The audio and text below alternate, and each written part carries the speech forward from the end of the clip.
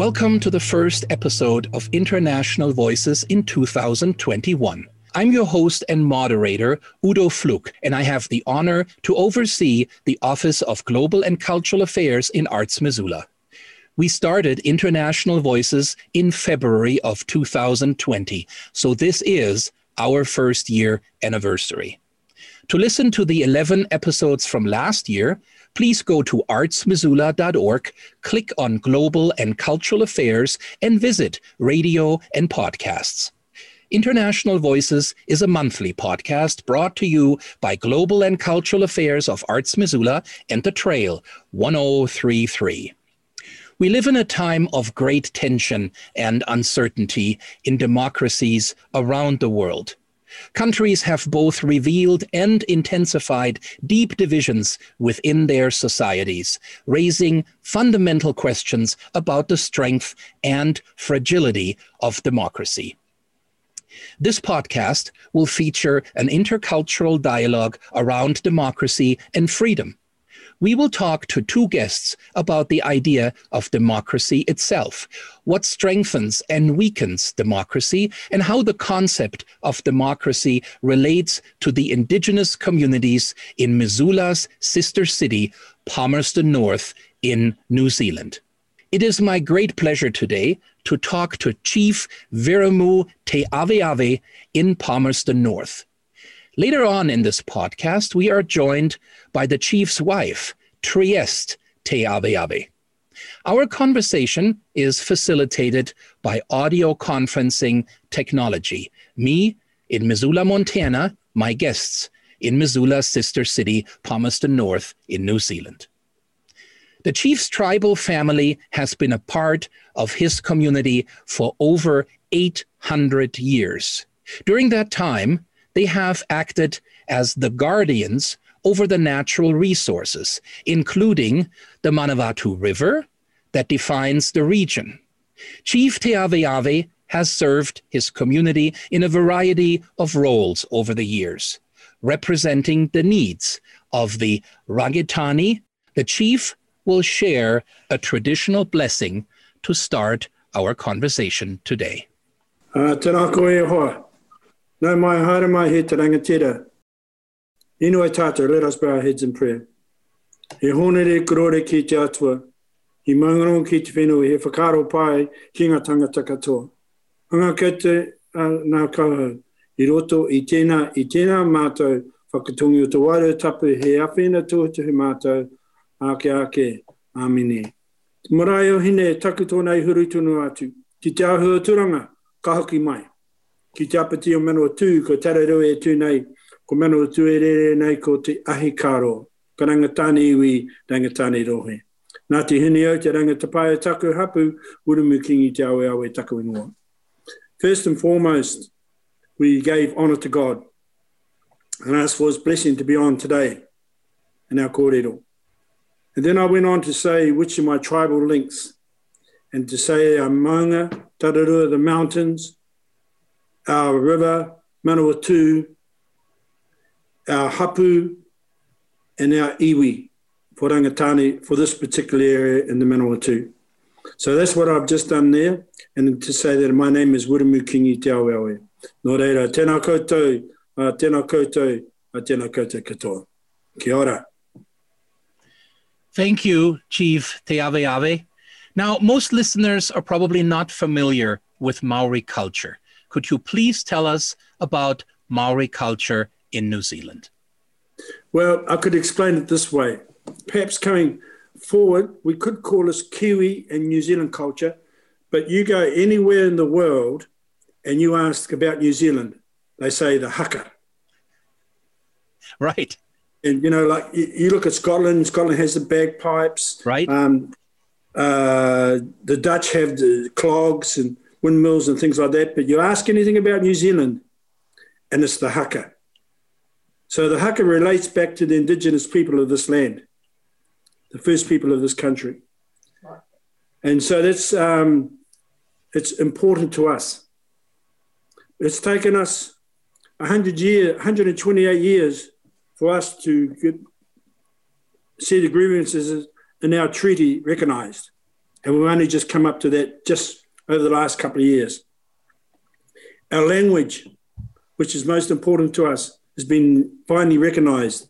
So the official language for New Zealand is Māori, English, and sign language. So that's a major breakthrough through the treaty for us. Now, thank you. This I think helps for us to understand a little bit about Maori culture and a little bit about the background that is so important when talking about Maori culture. At a time when European governments were authoritarian and hierarchical, traditional cultures, traditional tribal governments were based upon principles of democracy, equality, freedom, and respect, to name but a few. Can you talk a bit about Maori representation in the New Zealand government? Well, as you said, we have the treaty, which is one of our first and founding documents for the whole of New Zealand. The good thing there, in our democracy over here, we have the general seats and we have the Māori seats. And we have a choice of which one we wish to go into. Obviously, you have to be Māori to be in the Māori electorate. Right. And we don't have anything as how much bloodline or if you have Māori, then you are Māori. Okay. Of Māori descent. Right. It's just like, you say to an Irishman, he's Irish. You don't say to him, how much Irish have you got in you? If he's Irish. You dare question him. You know what they're like. Right. So it's the same thing with us over here. Now we have representation of 7 seats in Parliament for Māori. Okay. Only. You have to be Māori to stand in those seats. Non-Māori can't. Okay. So we have 7 electrics where we do that and we vote on. Now we have, as I said, we have the Maori role and we have the junior role. And Maori can jump on the junior role if they wish. Okay. So we have 2 options. We don't have to stay on the Maori role. We can stay on the junior role if we wish. And there's quite a few of our people that do. And of course, we have the problem like many countries in the Western world. People don't appreciate that they can vote and they're too lazy to vote sometimes. I don't know what it's like in America, but in New Zealand, except your last election, that looks like it was pretty full on. Right. Okay. So we have 7 seats, and that came in 1867 when our parliament was first put together. Okay. Now, there are some that wish they could abolish those seats, but they can't because it's written in law. And we have the option as Māori whether we wish to abolish them or keep them. And so far, we're keeping them. Okay. So the current governmental structure has existed since 1867? Yes. Okay. How do changes... With Māori. With right, Māori. Right. How do changes to your government come about? We have elections every 3 years. Okay. It's done by the ballot box. And that includes country election and regional elections? Yes. Well, it's sort of, we have our parliamentarians come from each region. Okay. Okay. Probably a little bit different to how you guys, we find it hard trying to understand you guys. And we keep ours very simple, But we have regional guys that stand for Parliament. Okay. They get elected from each area. Probably very similar to how you do in the States with Texas and all of that. Right. Now, what structures exist to help people voice their concerns about the government? Okay. Obviously, we have our local members of Parliament. If we have a gripe, we can go straight to them and they take it forward. Okay. Right. They take our concerns on whatever we have, whether it be pollution, whether it be being unfairly dismissed from a job or something like that. Right. But obviously they're taken in priority and urgency. So that's what we do there. So that's for the whole of New Zealand. Okay. Have I made that clear, or are you getting a bit lost on that? Okay.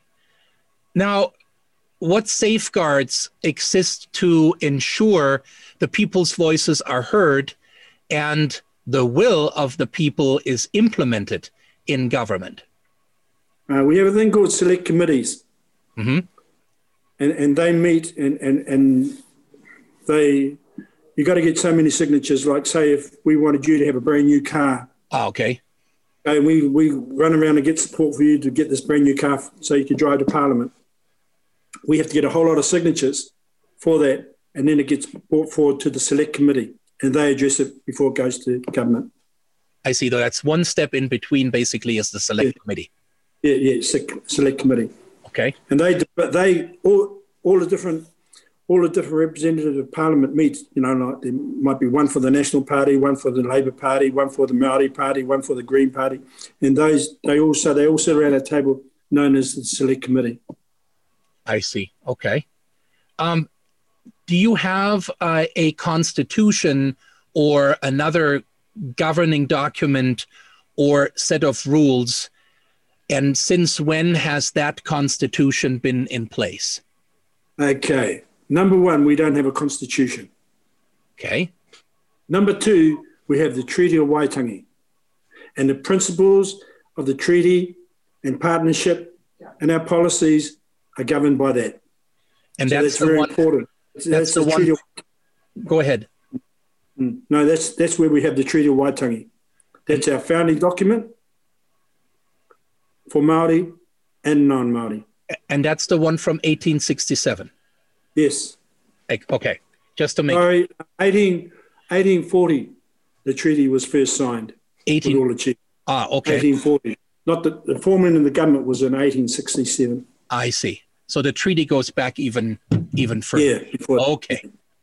How can changes be made to it? What would it take to make changes to the treaty? Yeah. That's set in stone. Ah, okay. So that's it. Final document. Yeah, that final document. So it's kind of the constitution here. Yeah. Now, getting to non-Māori to recognise that's where we have the fun and games come in. Right. Now, in talking to you before and in the little bit that I know about New Zealand and Maori culture, a lady by the name of Nanaia Mahatu was New Zealand's first, and I don't know if I pronounced the name correctly here. It was a little bit off, but you did very well. You did very well for a German American. Thank you.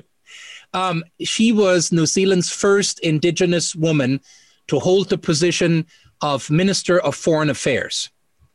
That's correct. And she will join what is becoming one of the most diverse parliaments in the world. And the Prime Minister, Jacinda Ardern, said they bring experience from the ground and from within politics, but they also represent renewal and reflect the New Zealand we live in today. What does this type of ancestral resilience mean to the Maori people of New Zealand? Well, it's all important to us. Number one, we're very proud of her. And number two, she could hold that position whether she was Māori or non-Māori because she has that ability. Well educated. Now, the thing, next time, if you ever see a photo of her, she has a moko kōai on her chin. Traditional. And she's had that done last few years. She's had it done. And a lot of the Māori women in New Zealand, including my daughter, she gets her one done on the 20th of February next month. And she's going the ancient way of tap, tap, tap, tap, not done with a thing. And it will be saying who my daughter is. So those things for our people are very important. So next time you see a photo of her, you'll see it on her chin, just there. Which so is that's go on, sorry. Which is, to clarify, a tattoo that will be basically under the lower lip. Yes. Just to and yes, and you will see if they have both lips done, upper and top lip, that means they're people of high ranking. Ah, okay. And if you just have a normal one, which means my daughter, first of all, because she's coming through, will just have the one. And then she later on, she goes, but the big thing is my daughter is getting it in, there's two thick colors. There's blue and there's a reddish color. I don't think they use the reddish color too often, but there's a blue and there's black. Now, blue means you're high ranking. So my daughter, when she has hers, will be in a dark blue, not black. Okay. So there's just something. Sure. But it's interesting that there is a lot of meaning to colors, for one, and also to these very traditional ways of identifying a person's status within the society. Yeah, well, in our society, my daughter is the first in about 3 generations or 2 generations to do this. Wow. For our tribe. And it's not done lightly, you know. Right. I don't have to talk on the negative, but we get some gangs over here, you know, they tattoo their face, and they should never be doing that, because when you put those things on your face, there's a whole corridor. It's a whole speech about you, and it says who you are and what your tribe is. But sometimes it's been bastardized by these guys doing these things, and which is not very good as far as Māori are concerned, because we take those things very serious. Right. Now, but getting back to her, she's very competent in her job. Right. And we're very proud of her. Wonderful. And I mean, just hearing you say that is so interesting, because there is this, as you said, this tradition. She is one in the family line for 3 generations that is doing that now. And so that must be something that is very meaningful to her family to be part of that. Yes. Now, here's an interesting thing. I could be diversing it, but we speak about culture. And, you know, in our culture, we don't allow the woman to sit in the front row, you know, when we do the welcome. Right. And she still has to adhere to that.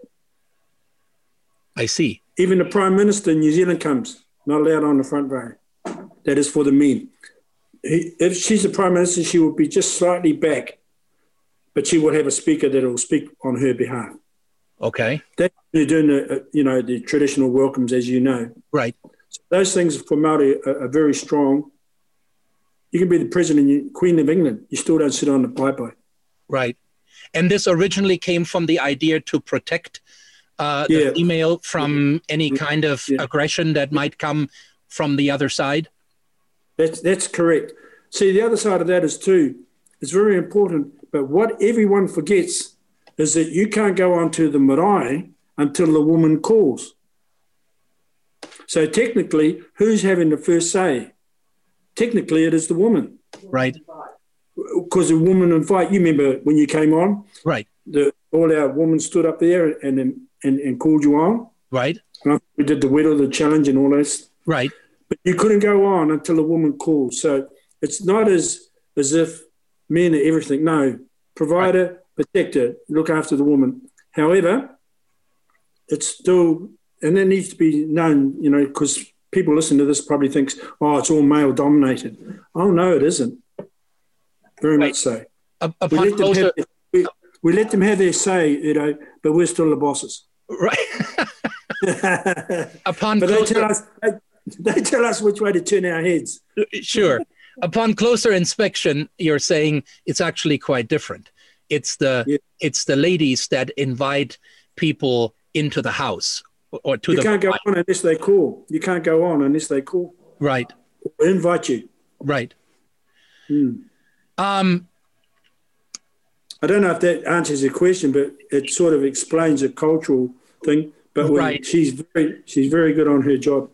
She was Minister for the Environment, and as you know, my role on council, she was very good there too. Right.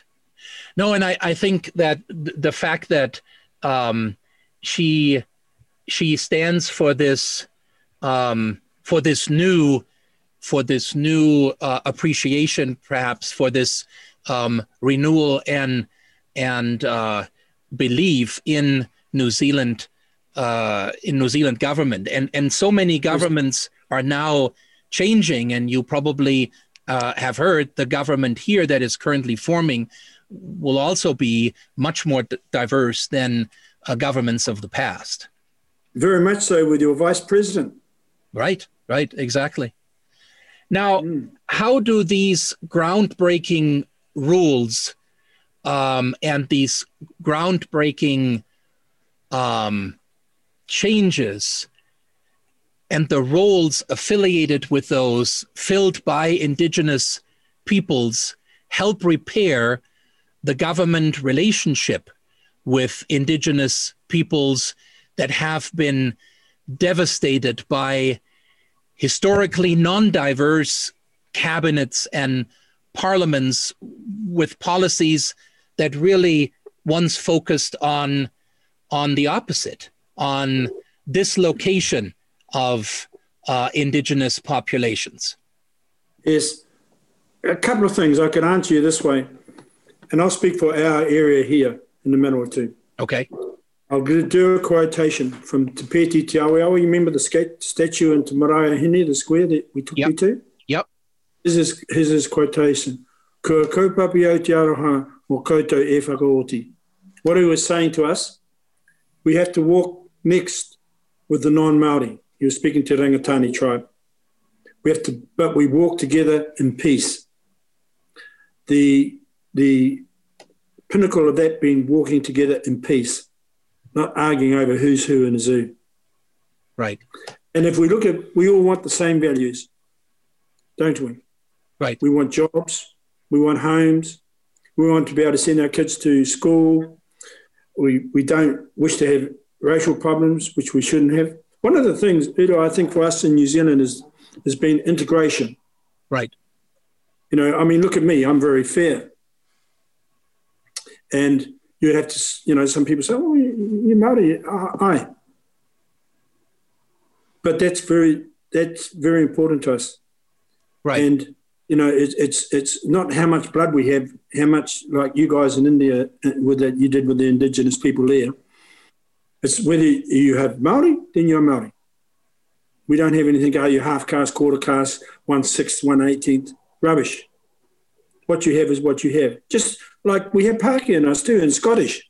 Sure. I can take you to this place called Foxton down the road here, and I think I told you, we went there to the cafe out in the country there and had our fish and chips. But there's people down there with names like McGregor, McDonald's, dark as anything. Right. Mate, I get visitors from Scotland. I say, go and meet your cousins down the road. They're dark, mate. And they're Māori. And their name's McGregor, their name's McDonald, and their names are Charlins and Shailers. But they're still Māori. Right. Still Māori. Right. But still Scottish too. Right. Exactly that. Building on that, yep. What hope does this provide for Indigenous youth and emerging young leaders? Can they change the system to embrace racial equity? The recognition of the treaty has done a lot of that in New Zealand. And we have now, I'll speak on, we have regional council, Horizons, right? Right. There's 12 of us who have been voted around that table to be in. Right. Now, I was fortunate enough to be voted in, not co-opted. But we now have, as coming through with our treaty, co-governance. So we have to have now, if we have 6 members of the regional council, then we have 6 members of the iwi sitting around a table. Now, in our area, we have 16 iwi. Okay. All right? Not just the one. In Manawatu, it's different. In town, it's different. But when we go outside of here, and incidentally, I whakapapa or can tie into a lot of those different iwis. Right. So somehow we've got to figure out how we get 16 different iwis together to agree that 6 people will represent them. And we have those, you know, that say, oh, well, you know, and get all uppity and things like that. But it's come a long way. Right. Yeah. But the non-Maori will say to us, oh, well, we're voted on. How come they just get on? And then we remind them our relationship with the treaty and co-governance. And the government is pushing this big time in a lot of areas, and it's law. Right. And So, go on, sorry. I remember when you and I talked, and Yes. it might have been going as far back as when I first met you, when you came together with your wife and the delegation from New Zealand to Missoula in 2018. Oh, with John Hornblower, yeah. Yeah, when you said that it's important to realize that our struggles of the Maori people and the recognition of what you just said, what is on the plaque, on the square, walking together in peace, is not something that goes back a long time. It's something that you said took a lot of energy and effort to actually establish. But you also told me, I remember that when you said once it was established, people just accepted it. And people just said, okay, from here on out, this will be the way we do things. And so I remember you told me that Maori is taught in schools. Yes. And that there is an appreciation within the society to see Maori culture as equally important than non-Maori culture. Yes, very much so. Now, just a couple of things, and you've opened up a very wide question there. Just a couple of things. We didn't have utopia before the non-Maoris came. Right. So we were always fighting over something, whether it be woman, land, or fight for the sake of fighting. Sure. And I think it's like that in America. So for us, now don't get me wrong, I'm going to give you a bit of a quotation here. The missionaries come, look, there's good Christians and bad Christians. The bad Christians told us Maoris to look to heaven, and while we were looking up there, they pinched our land. Right. However, as you know, in our area here, it was the gospel that brought peace between the tribes, stopped us fighting, stopped us eating each other, and brought peace. Okay? Right. So, and what a lot of Maoris forget, especially these young educated ones coming through university, forget that the missionaries did help the Maoris a lot by getting the government of the day to honour the treaty, which they didn't. You know, so the Christians were helping the Maori very much so in that period. And a lot of our people forget that. They just say, oh, it's colonisation. Part truth. Right. But there's a whole truth. You need to look at the whole truth if you're going to, and you know the story of our marae out here. And if it wasn't for that, we would be still fighting over things. I mean, sometimes we fight as it is. So, but right. This is something that what worries me, and it might be a controversial statement I'm going to make. I see the rights, you know, for the American Negro. I don't see the same rights coming through for the Indian people, the indigenous people of America. Right. And I sometimes think, okay, we see, you know, Black Lives Matter, and that's very important. But I don't see the indigenous people of America at the forefront there. Right. And so it's something that we look at as Maori and think, these guys have got it all wrong. They still got it all wrong. But they haven't got it wrong. You know what I'm saying? Right. Yes, the slave trade and all that, bad. But I suppose if we look at the upside of that, I look at the many people that are making good money playing basketball. They're not exactly white, are they? Yeah. The musicians, I see they're making it on the scene musically. They're not exactly white. Right. So had those people been back in the country where they came from, would they have still had the same things they appreciate today? No, I do see your point, Veramu, and that is that within society there are certainly groups that are getting the recognition they should have gotten long time ago. But at the same time, there are other co-cultures that do not. And you're pointing out Native American culture. I think many would agree with you. People, eh? They are your tangata whenua. They are your manu whenua of that land. Right. Eh? Very much so. Right. No, I do understand. I do understand your point. And I think that has been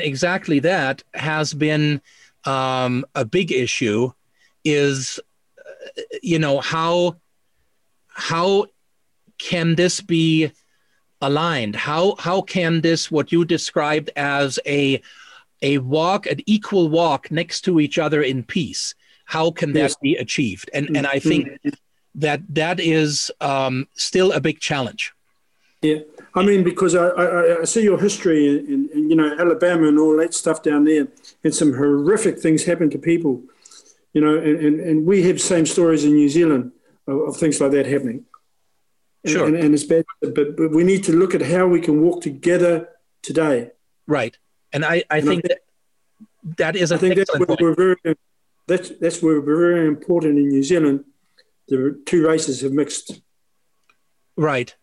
And perhaps with the new developments, with the new current administrations in New Zealand and in the US, yes. Do you believe that there is a new dawn in terms of electing government officials that are more representative of what our nations are made up of, including indigenous peoples, minority groups, people of color, women, members of the LGBTQ community, to name but a few? But do you think that we have arrived at this new dawn? I think this sounds very familiar. This word was preached way back in the 60s. The new dawn of Aquarius, wasn't it? Yep. We all thought we had the answers then. But we are slowly working together, eh? But, yeah. Down the track, if we look at some of the... You spoke about representation. It's very important, eh? But at the end of the day, we've got to be able to walk together. Right. And if I look at Israel, it's 50-50. If I look at America, it's 52-48. Is that about the, who had Trump and who wanted Biden? So most of the world is very much divided. Right. In their viewpoints on things. And we're fairly fortunate there's only 5 million of us here. Yeah, but you're pointing out an interesting point of this, and that's why we thought it would be a good topic for this February podcast, and that is that what is happening currently in the United States is not an isolated thing, but it's happening all around the world, and this division that you just talked about, this need to come together. Is probably now more important than it ever was before because of what's at stake. Yes. And not to say that there wasn't much at stake before, but certainly now when we look at how this division can weaken societies and democracies, that's when I think it gets to be very scary. Well, the scary thing with us, it's taken us 128 years just to get our treaty claims recognised. Right. We've been pushing hard for our language. We're trying to get it compulsory in schools. Bilingual classes. There's total immersion, like, my grandchildren, Māori is their first language and English is their second. Right. But our young ones coming through, we have to learn that the world is changing all the time. I mean, look at your kids now. You go to talk to them anywhere, we talk to the forward because they're too busy on those phones. Would that be a fair enough comment? Yeah. And they are savvy, and it's their world. So we have to try and marry the two together. That's right. But I found for me with my grandchildren, they're very confident. Māori's been their first language. They were brought up on taha Māori values and things. Right. Now, but they also, my daughter sent them to, I would say, the normal school, which was a girls' high in Palmy, right, which was for secondary school. And it was good for them because it prepares them to be strong in both worlds. Right. They're strong in the Māori world. They know who they are. Right. And they're strong in the non-Māori world. Right. Okay. Can I have a talk just for a minute? You don't have to put me on. Oh, sure. Oh, hey, I don't. These women are coming in. They're taking over. Our foundation, which is, if you've got a firm, nothing works unless you've got a firm foundation. It's like building a house, okay? Right. Our firm foundation in New Zealand has been that Māori were recognised from non-Māori that it was their land that they've come and taken. Right. Okay? So a treaty was made with Māori that they would look after Māori and their land and make sure that that land was kept and looked after for them. Mind you, through the years it hasn't, but it's being healed now. Right. When I look at America, in New Zealand, we don't see that foundation with the First Nation people. We see it, the fighting and everything that goes on there is between black and the European government. It's not with Indian or with the Indians in that area. And until when your foundation has been rocky, it's because that we feel your first foundation wasn't done properly. That's how we see it as Māori. But we're okay, and it's because we've got hundreds of different ethnicities now living in New Zealand. And we've got people calling New Zealand multicultural. Right. And we're saying, and New Zealand and the government say, no, we're not multicultural, we're bicultural, but because of the treaty between us and Māori, and that's what keeps us together, actually. That's the key. Right. And those who have come in, Māori embrace them and make sure that they're looked after and make sure that their language is still in their area and with themselves. But with Māori, we make sure that that stayed together, and so has government. And that's what I think, for me, I believe, that keeps us safe. So the glue that holds it together, basically. Yes, that's the glue that holds it together. Yeah. And it's the government who have made sure and kept it. Mind you, through the years, like I say, it's been deviated. Sure. But because it was a foundation, a firm foundation, right, you will find that it always comes back to that.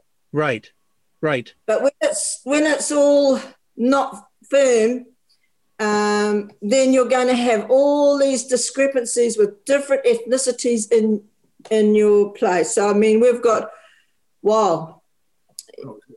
quite a few here in New Zealand, but we make sure that we don't disrespect them. Right. We make sure that they know that we are a bicultural because of that. Right. I just thought I'd put my little bit in. No, that's good, Trieste, and I so appreciate you sharing that, because I think that helps me and hopefully listeners to understand it better, because I think that is ultimately the question: is how can you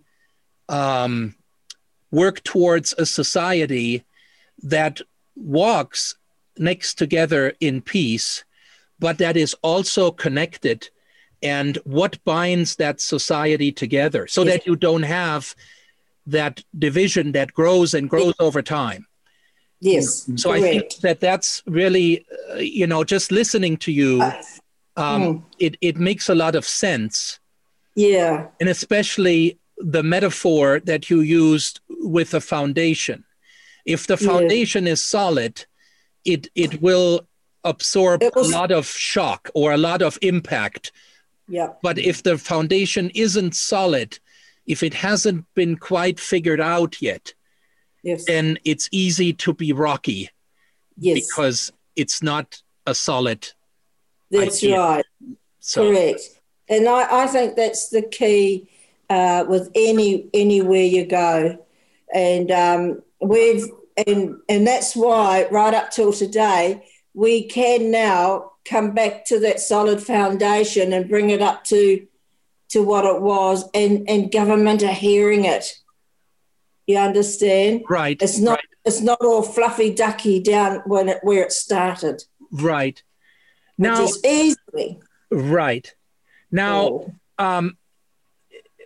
as good as this sounds, to have this solid foundation, what are there any pitfalls of your system of governance? Things that you and Veramu might have seen that could still be improved as time goes on?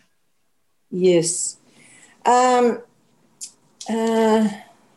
There's always pitfalls. There's always room for improvement. But there's always room for improvement. Right. And we as Māori have that say now with government, and a lot of us use our values that comes from the treaty, and our family values that Māori have because of our treaty with our Pākehā people, I'm saying, and our respect. Number one, respecting each other's culture. You know, respect the government's culture, and in turn they respect our culture, if you can understand that. Right. And that's what that key of that foundation brings us together to walk and listen to our pitfalls. And if there's a pitfall there, then they will work together and say, okay, let's do this. Okay, let's do that. Right. See how we can bring that together.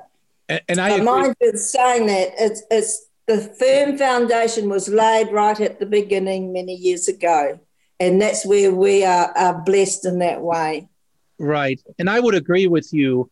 Mutual respect has to be the top priority. Number one. Without that, you can't move forward. No, that's right. And all those who come to live in New Zealand, like the different ethnicities, we respect their culture too. Sure. And in turn, because of that respect, it's reciprocated, if I can say it like that, back to us. You know, right? That's how it works, right, in society today. Thank you, Trieste, for sharing your opinion and for adding to the discussion, because I think that was a unique perspective that goes very well together with what Veramu was saying. So, yes, thank you. Kia ora. Kia ora.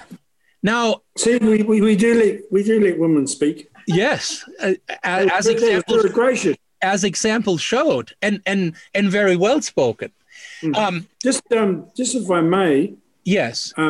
Just back up to what Trieste was saying.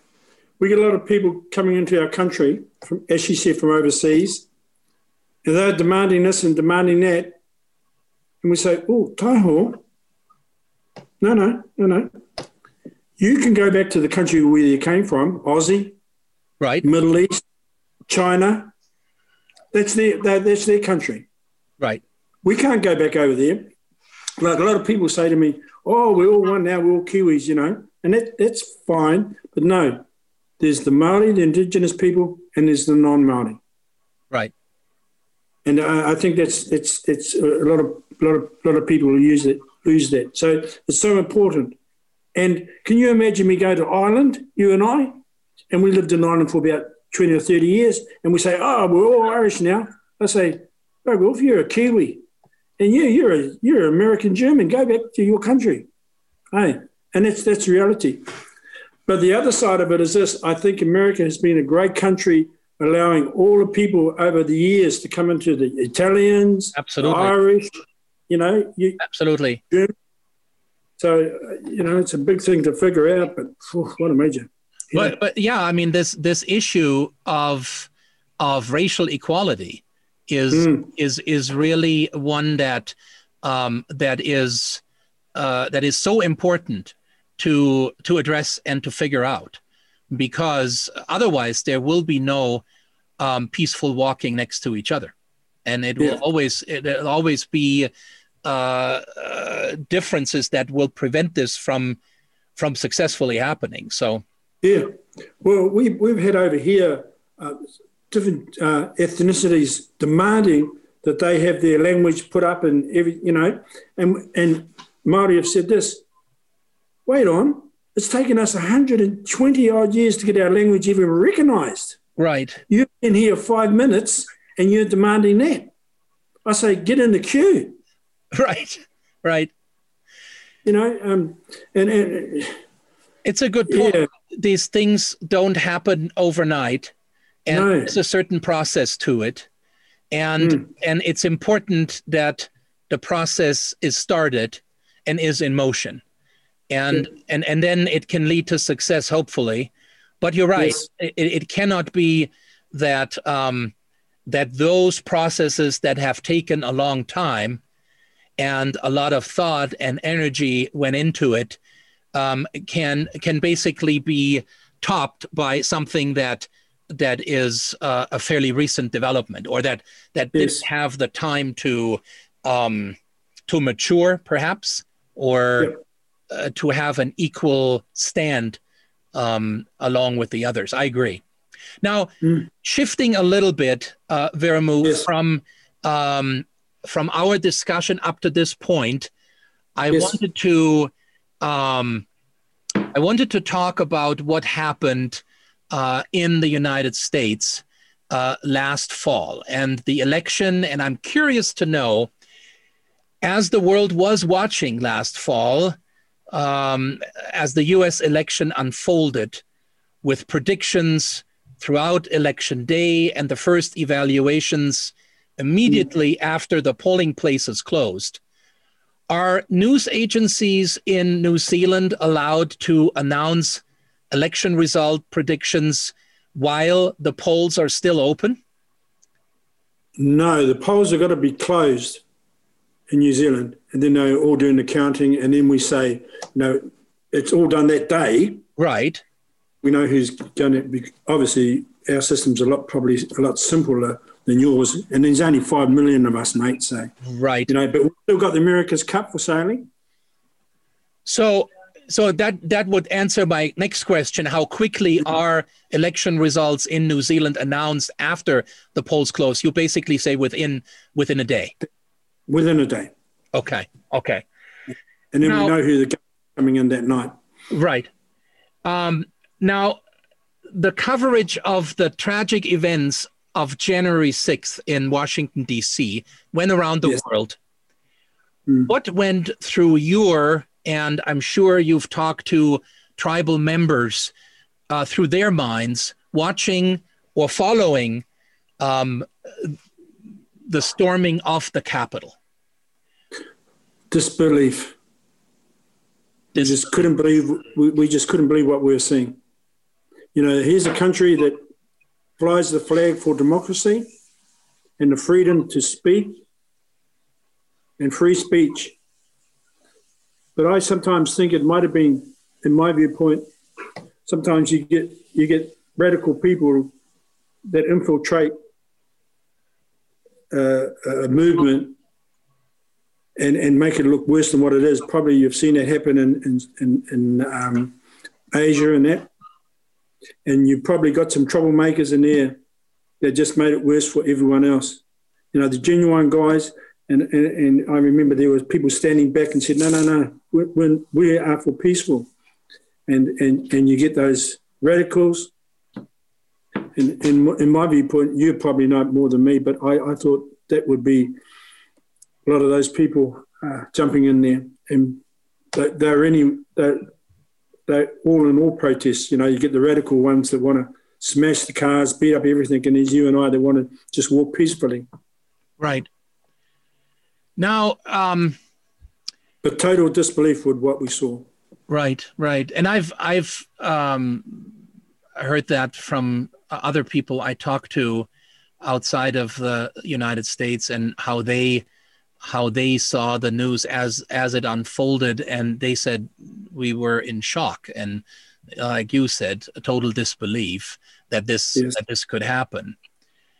Now, when we think about our conversation about democracy and freedom in societies, it has to address and involve the issue of trust of the society and its members in its elected government.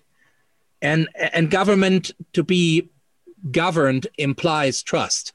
Trusting those who represent government, not blindly, but informed with confidence and passion, is important. And I think it's important to remind ourselves that a certain amount of trust is needed to function, and to also give the government the opportunity to govern. And I'm saying this because when I look at COVID-19 in New Zealand, unlike in most other parts of the world, is under control.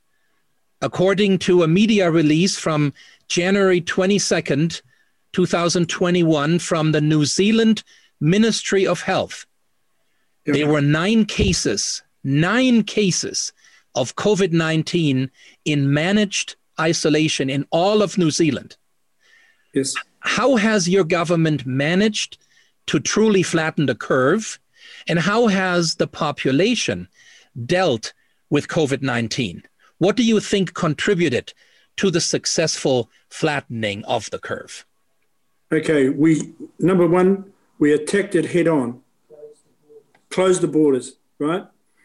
And then also, if you have a certain vintage, did you like the way I put that? Yes, very nice. We weren't allowed outside our front yard, our door. We were total lockdown.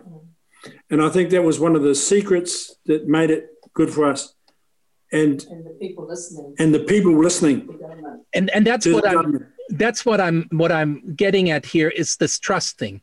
You trusted the government, your government, saying, if you are of a certain vintage, stay indoors. No ifs and buts about it. No excuses. Yeah. Just listen and trust. And you did. Yeah. Yes, we did. Yeah. And everybody did. Not just you, but everybody. Mm-hmm. So here you have this little 2 islands down the bottom of the world, and we see countries like America, France, England, Germany, all brought to their knees. Yes. And I feel sorry for the English people, that some of them have been locked up for six months now, But too late. But they did it too late. They should have right at the beginning hit it hard, perhaps like we did. Right. Now, do people in New Zealand feel that the COVID crisis is impacting or has impacted their freedom? Oh, yes. There are those that are running around saying it's Big Brother. And part truth, it is Big Brother, but we had to do it. If we didn't, we'd still be in lockdown. We've had an isolated case come up in North Auckland, with someone who was cleared. So they're checking out what the heck happened. It's one person, but anyway, it's broken out up there, but they've contained it. Right. So far, so that's hot off the press, that one. Right.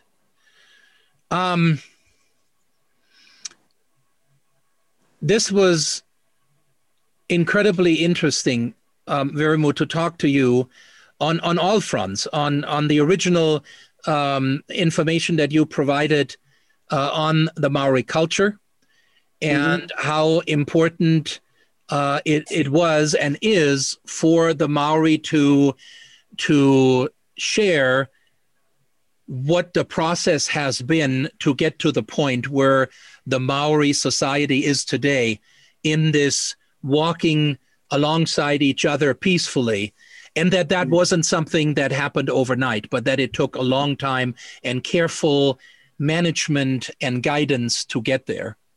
I also appreciate your thoughts and feelings, and sharing those with me in regard to what went through your head and heart on January 6th when you saw what has happened. And I'd like to close our conversation with my last question. And that is that it is believed that the Maori people came to New Zealand over 1,000 years ago from Polynesia. As a chief of a very old society, what is your advice on the current challenges democracies are facing around the world, not just in the United States, but as we said earlier, it is a much bigger problem. What can we learn from a society that is over 1,000 years old? And as you said, starting out today, even your tribe is over 800 years old. Can I answer you just in this one? You and I and the human race learn nothing from history. You know? But as for us, as a people, education is very important for our people. I'm going to give you a quotation, Māori quotation. Okay. Hutia te reto o te harakeke, ka he te kōmaku e kō, ka rere ki uta, ka rere ki tai. Ki mai kia, he ata minui o te au mā kui ki atu, he tangata, he tangata, he tangata. So what I've just quoted is, if you were to ask me, what is the most important thing? It is people, it is people, it is people. And that's the only way that I can wrap it up. And yes, we've all got our faults and you know, we're not perfect. Every time I think I'm perfect, I try walking on water and I sink, so it's back to the beginning again. But you know, if enough of us good-hearted people looked at the good things, and there are a lot of great things, us Western world should be thankful, so thankful for the freedom which we have. Especially when I see what's happening in Africa, I see what's happening in the Middle East. Oh, we haven't got a leg to stand on. We should just be so thankful. And I think this COVID has made us appreciate mum, dad, and the kids, appreciate the grandparents. You know, and I think so. Big wake up call for us as the world. I would agree very much so, and I think that what you just said really is the quintessential thing to learn, and that is that it is about the people. In the end, that's all that matters. Yeah. And when one, I think, really looks at this as in compassion for others and communicating and collaborating with others, it all comes down to what really matters is the people. And I can tell you just a little anecdote here. When we came back from the delegation visit, and Tom Benson, oftentimes when he has an opportunity to talk about the connection of our sister city, Palmerston North, with Missoula, and he is asked, what is one of the things that resonated the most with you?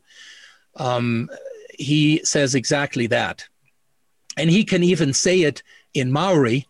And then, of course, you know, when you do that with an audience, you have their attention. because they're hearing something that they can't immediately understand. And so you listen up.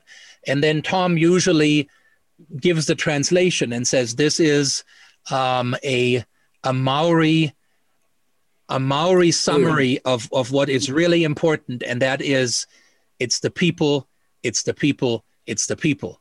And the fact that you emphasize it by saying it 3 times has this impact of, it's not something to be taken lightly, but it's something that is essential. And I wanted to tell you that because it has happened on several occasions that Tom has shared that. And what you just said, it is this connection of the people, and that is what perhaps moving forward is really the best advice that we could have.